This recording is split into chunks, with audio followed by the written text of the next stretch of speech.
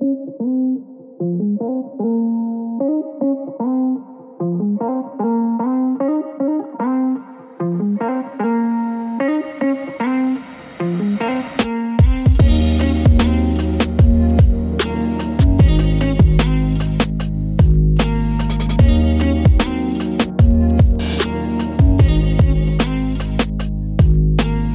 to Faith and Fable, a pastoral podcast that discusses common and often controversial topics from a biblical perspective. My name is Matt Miller. I'm Matt Henry, and what are we talking about? Well, you're introducing. That's correct, yes. Sanctification today. Yes. Yeah, so we're in Systematic Theology 2, still Doctrine of Salvation, and today we'll begin our first of at least two parts on sanctification. And so, as we've been saying in various ways, though, sanctification is a vital part of the Christian life. We mentioned last time that true saving faith will always result in a life that is increasingly conforming into the image of Jesus. It's a person who's completely devoted to follow Jesus and all of his teachings, in other words. And there are many who think that you merely just need to say a prayer, that you need to raise a hand in a service, maybe conform to certain behaviors of a particular church culture, and that when they do that, they think it's therefore the evidence that they've been truly saved. And then others are content simply to say that they just believe in Jesus, but nothing ever changes in their life. And so what we've been saying and want to say is that true Christianity necessitates true sanctification. And true sanctification is laid out for us in many ways throughout the scriptures. And so that is what we plan to talk about today. Did you know that that's the issue of sanctification is what helped one guy who was a Lutheran become a member of our church? I think I remember that. Yeah, he belonged to the WELS, which is Wisconsin Evangelical Lutheran, very, very conservative branch. Really understands the gospel, but on their own website, they made it clear that though they believe in sanctification and holiness, they do not speak of it or teach it simply because they don't want to inadvertently teach works. Mm-hmm. And so, which is shocking because they acknowledge it's a biblical doctrine, it's throughout the scripture, but they don't want to emphasize it. And so it was really a struggle for him when he would come to our church with his wife, who was a member, and listen. And he would hear and he'd look down. It's like, yeah, it does say that. And then he would go back to his pastor, and it went back and forth for almost a decade of him just struggling with that. But the sanctification, it's a real issue. Like you said, there's people who just don't understand it, or it's downplayed, and it's to the people's harm, I think. But so we're going to deal with it like we always do with terminology first. The first one that we'll deal with is in the Old Testament. It's called Kadesh. The meaning simply is to separate. It's favored by many scholars, but the fact that Kadesh rarely, if ever, occurs in a secular sense makes any positive conclusion in this regard difficult because of the limited evidence on which to base philological comparison. By the way, I'm reading from the Theological Word Book of the New Testament, because I would never use philological in a sentence myself. Old Testament. Theological Word Book of the Old Testament. Did I say New Testament? Yeah. Yeah, well, whatever. So the point being is that you'll hear it all the time being said. It means to separate, but actually we don't have a lot of data to prove that. But when it's in the call, the verb kadesh is most frequently used to describe the state of consecration affected by Levitical ritual. So in Exodus 29:21, certain articles used in the Levitical service were consecrated to God and were thus recognized as belonging to the realm of the sacred. Transmission of the state of holiness to anything that touched a person or object that was consecrated does not necessarily imply that transferable divine energy exists in the holy. Rather, it seems that the person or object entered the state of holiness in the sense of becoming subject to cultic, which is rituals, cultic restrictions, as were other holy persons or objects, in order to avoid diffusion of the sacred and the profane. Now, I don't know how helpful that was to everybody, but there's a lot there. Yeah, well, it's the idea that something's not inherently holy. So like in the Catholic Church, for instance, like holy water, Right. like as if something's infused into it to make it holy. But when you look at the Old Testament cultic issues, meaning things associated with the Jewish religion, what made something holy is simply that it was associated with God in some way. Yeah, and it was set apart for that use. You So, didn't use your stirring spoon that was used on the altar, or All right. also to make your gruel, because now you're confusing two. This was set apart for a holy purpose, but it's not some special divine energy wandering around. Right. So Girdlestone shows how it gets applied in so many different ways. So just hear how this word Kadesh is used. It speaks of the camp of Israel, and you can look at the references on your own. We'll provide them. The hill of Zion, the ground where Moses saw God. You remember there, you stand on holy ground. To the city of Jerusalem, to heaven, to the tabernacle, to the altar, to the Sabbath, the firstborn, the people, the man of God. These and many others all have one point in common, that they have a relation or contact with God. And that's what's key. Yeah. And then you have a word Nazar. And the basic meaning of this one is to separate. And when it occurs in the Nifal, which is again a verbal form, when it occurs in the Nifal with the preposition min attached to it, it has the meaning of keep oneself away from, basically. And the verb is used in the sense of separation. For instance, in Leviticus 22:2, where Aaron and his sons are commanded through Moses to keep away from the holy offerings that were presented to the Lord. These were portions of the sacrifices that were set aside for the use of the priests. Again, I'm reading from the workbook of the Old Testament. But they could not use them as long as they were ritually unclean. The word is used in the same construction in the sense of separating from idols, Ezekiel 14:7. It bears the meaning abstain from when used with the min preposition in the hifel, for instance, in Numbers 6:3, where it occurs in connection with the Nazirite vow of abstinence. The idea of separation is inherent in the use of the word without min in Leviticus 15:31, where the Israelites were to be separated from uncleanness incurred as a result of certain physical discharges. When the word occurs with the preposition lay in either the nifal or the hifel, it connotes separation to, or separation to something. It's used in this way of consecration to Yahweh, for instance, on the part of the Nazirites, and of the consecration of the Israelites to Baal. All right, so that's two of the words. A next one would be badal, verb used only in the nifl and the hifel. Everyone's feeling blessed. This is so bad. Anyhow, but you got to know it. You got to understand it. That's how Hebrew works. The basic connotation to be separated or to separate, to divide.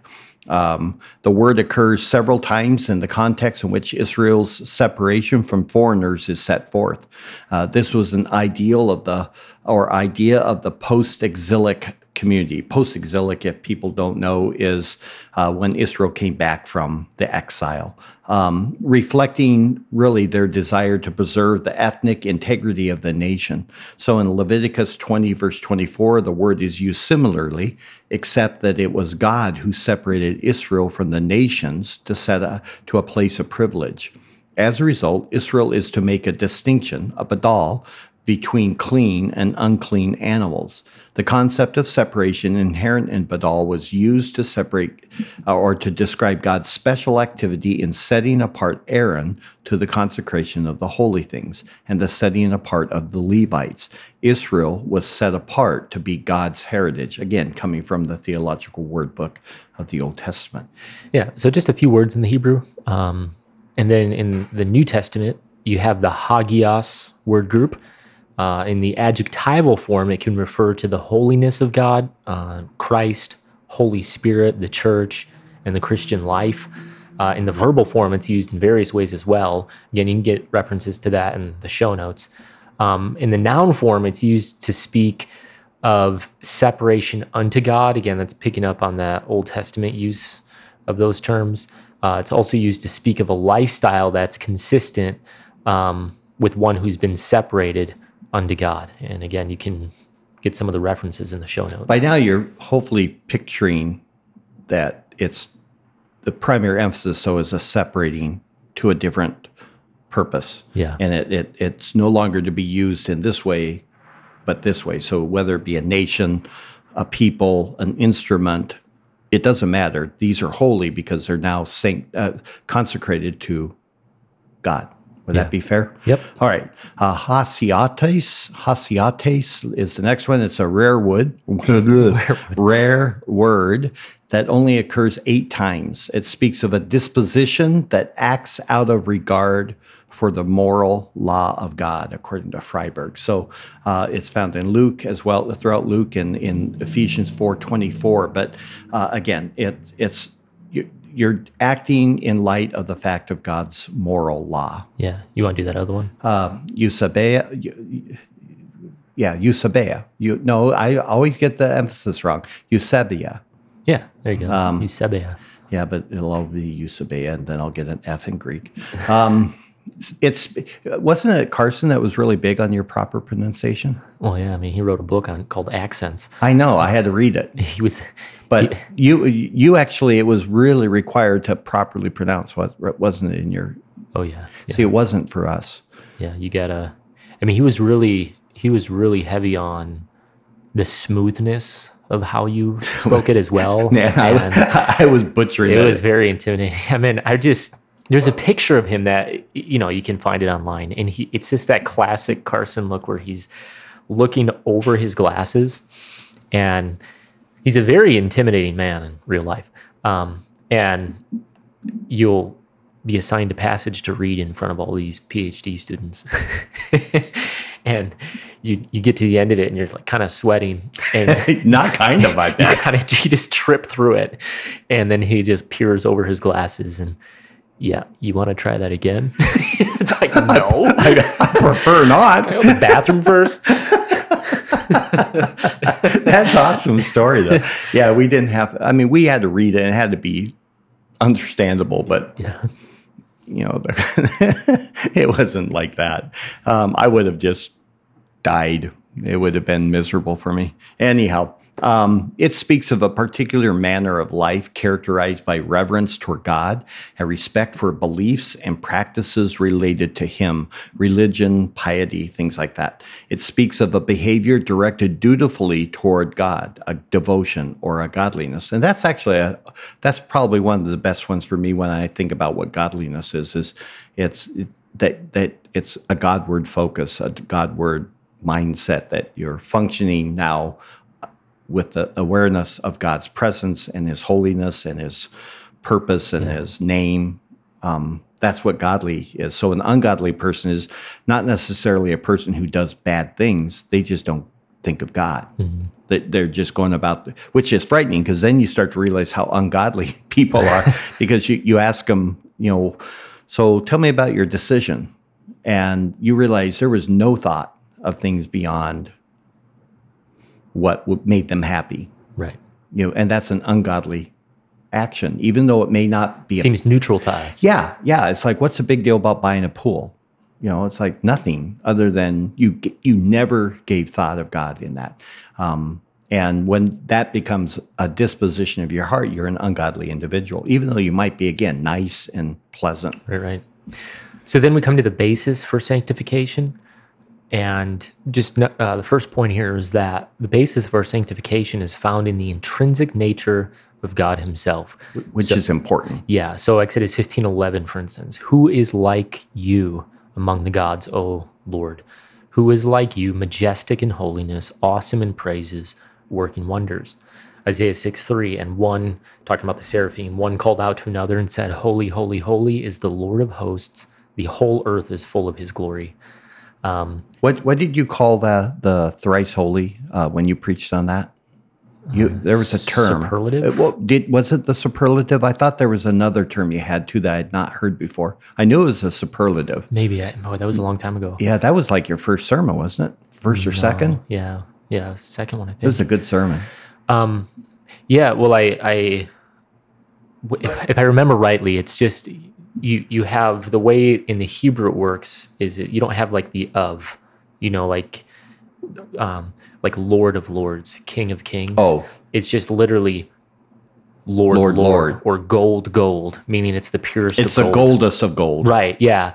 But never do you see something done with three. Holy, Yeah, holy, that's it. holy. And so it's just this, it's utterly other of the utterly other. Yeah. And it just kind of blows your mind. That's how I always liked it. I was always taught it of it's that otherliness. Yeah. And we can't even wrap our mind around that because, yeah, it's not the goldest gold. It's the goldest gold. It's the purest of what's already been pure. Yeah, I kind of think of it like in heaven where it describes the New Jerusalem, the streets paved with gold, that's like glass. You're like, yeah, but that's not what gold is. It's like, it is there.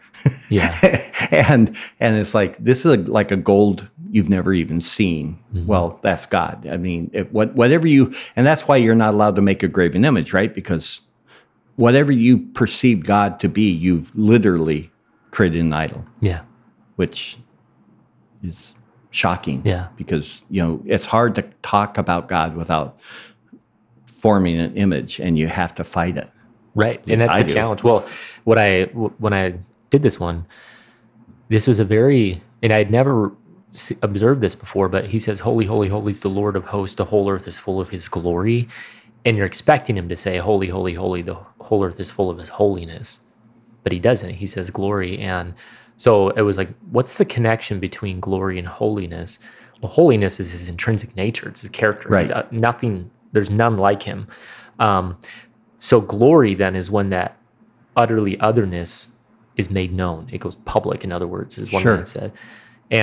But then you start thinking about that, and it's the whole earth is full of that, but it's still just shadows of the substance, which is God himself. And then you're just like, so I have no idea what God is at that point. So I've said this before. I follow I have like 5 people or 5 things I follow on Instagram. I hate that thing. But one is Nature's Metal. And it just shows how brutal nature is. And what the guy is, so he's an avowed evolutionist and he's an atheist. And so his comments when he waxes eloquently are just really revealing as he doesn't understand the reason that nature is metal, as he would say, is because of sin. It's not supposed to be that way. But then the other side of it is that he talks about how incredible killing machines these creatures are, and some of the ways that they do it and what goes on.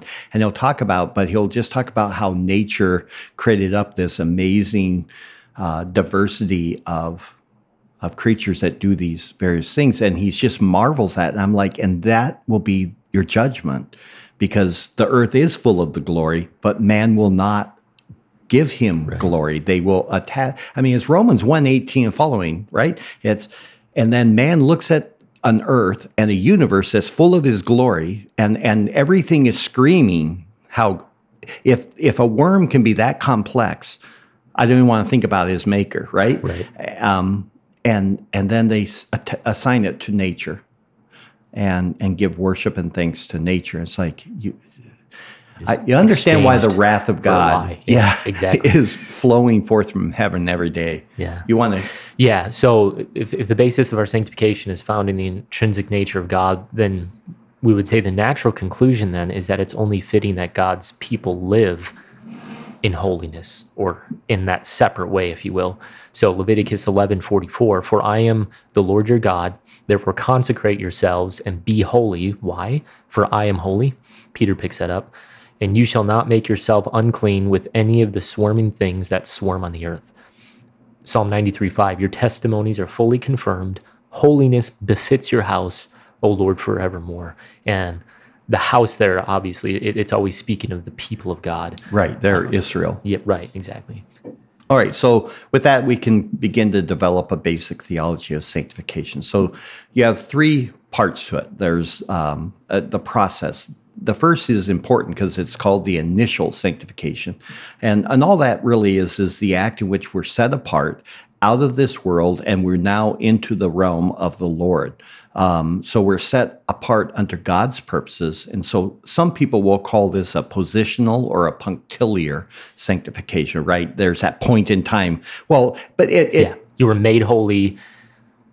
Yeah, there was a point you weren't, right? And then a point in time, the punctiliar moment where God made you alive together with Christ, and at that point, forevermore, you've been now set apart.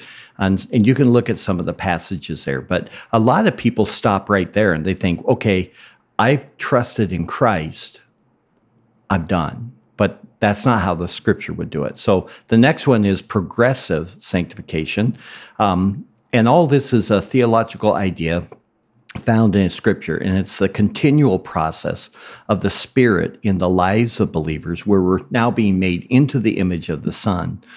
So it's a process of increasing holiness in both life and heart. In other words, it's the process of becoming what you already are. That's a well-known statement. It's a good statement. And that actually is where a lot of the discomfort comes in the Christian is, I've called it holy discontentment. You're constantly aware of what you're not, but that what you ought to be, and that's that reality of the now and not yet tension. Yeah. And for a true Christian, it's never gone. It never goes away, because the more holy and the more Christ-like, if you will, you grow, the greater you become aware of how not holy you are. If that makes it makes sense. I know it to you, but we'll get around people who are just incredibly godly people at some point in our life.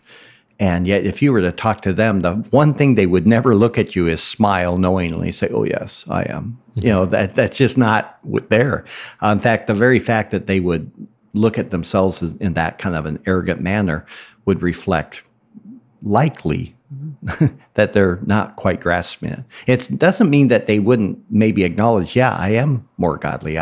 But there would be that humility of understanding, and yet I know what lurks in my own heart, And that's the point where God's usually good for them bringing a trial. Yeah, just to show you. To purify that a little bit. And then the final one would be what we call ultimate sanctification, which is that point in time when either we die and are immediately transported into the presence of God, or when Christ returns.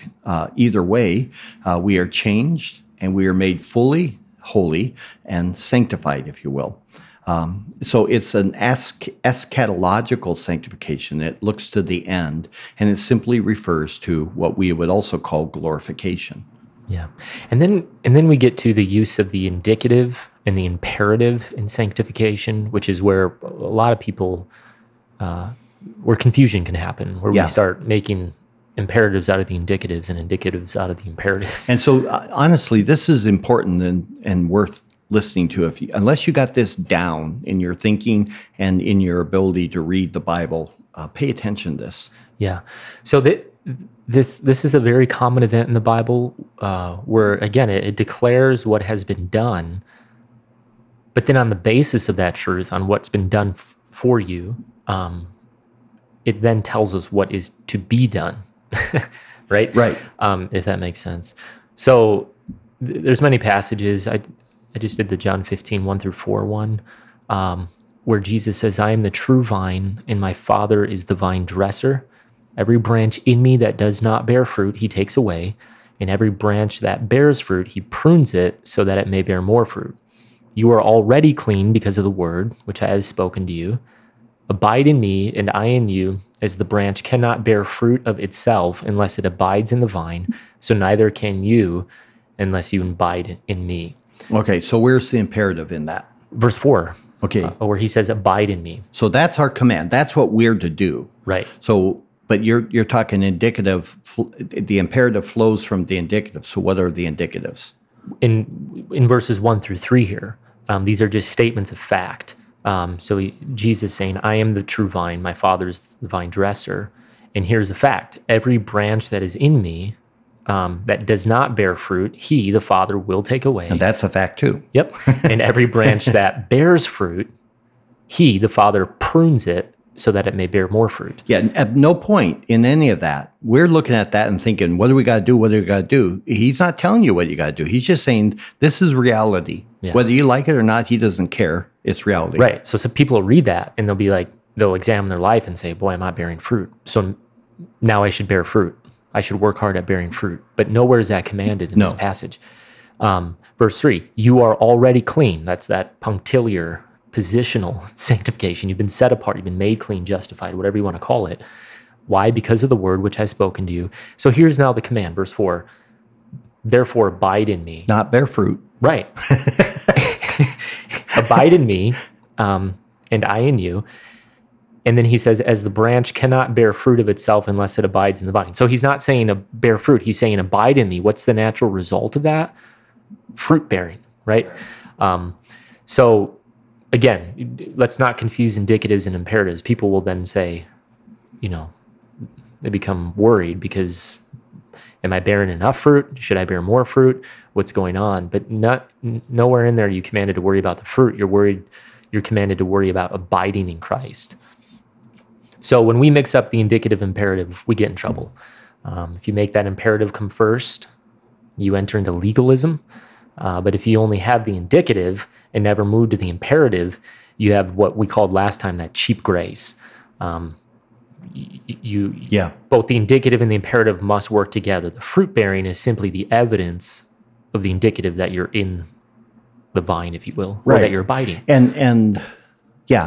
And Paul is famous for this. I mean, he does it all over the place in his writings. So in fact, that's why he writes his the construct of his epistles. So often the first half people have noticed it's theology and the second half is application. It's really indicative imperative. Exactly. So like in Ephesians 1, 3 through 14, it's just a series of indicatives. These are all facts that he's blessed you with every spiritual blessing in the heavenly places. He redeemed you. He's done all of these things. And all we're supposed to do is praise. Mm-hmm. It's to his praise. It's to create within us a thankful heart, but it's not a series of commands. It's these glorious truths that then should motivate us in light of that. Okay, what do I do in light of, well, in chapter 4, he then finally gets around and say, therefore walk in a manner worthy of your calling. Well, what's your calling? Chapters 1 through 3. Go back there, figure out what are the facts, and then say, in light of that, what's it look like? And then 4 through 6 tell you.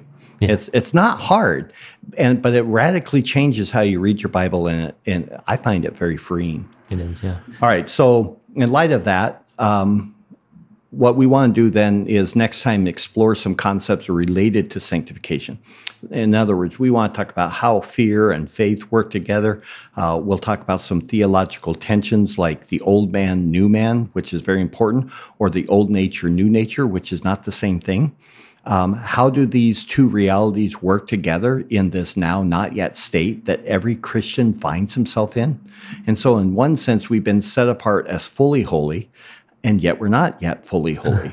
So we'll talk about also some aspects of what assurance is and the concept of eternal security, along with that doctrine of perseverance. Yeah. So until then, make sure to tune in, join this conversation. We'd love to hear your thoughts on sanctification.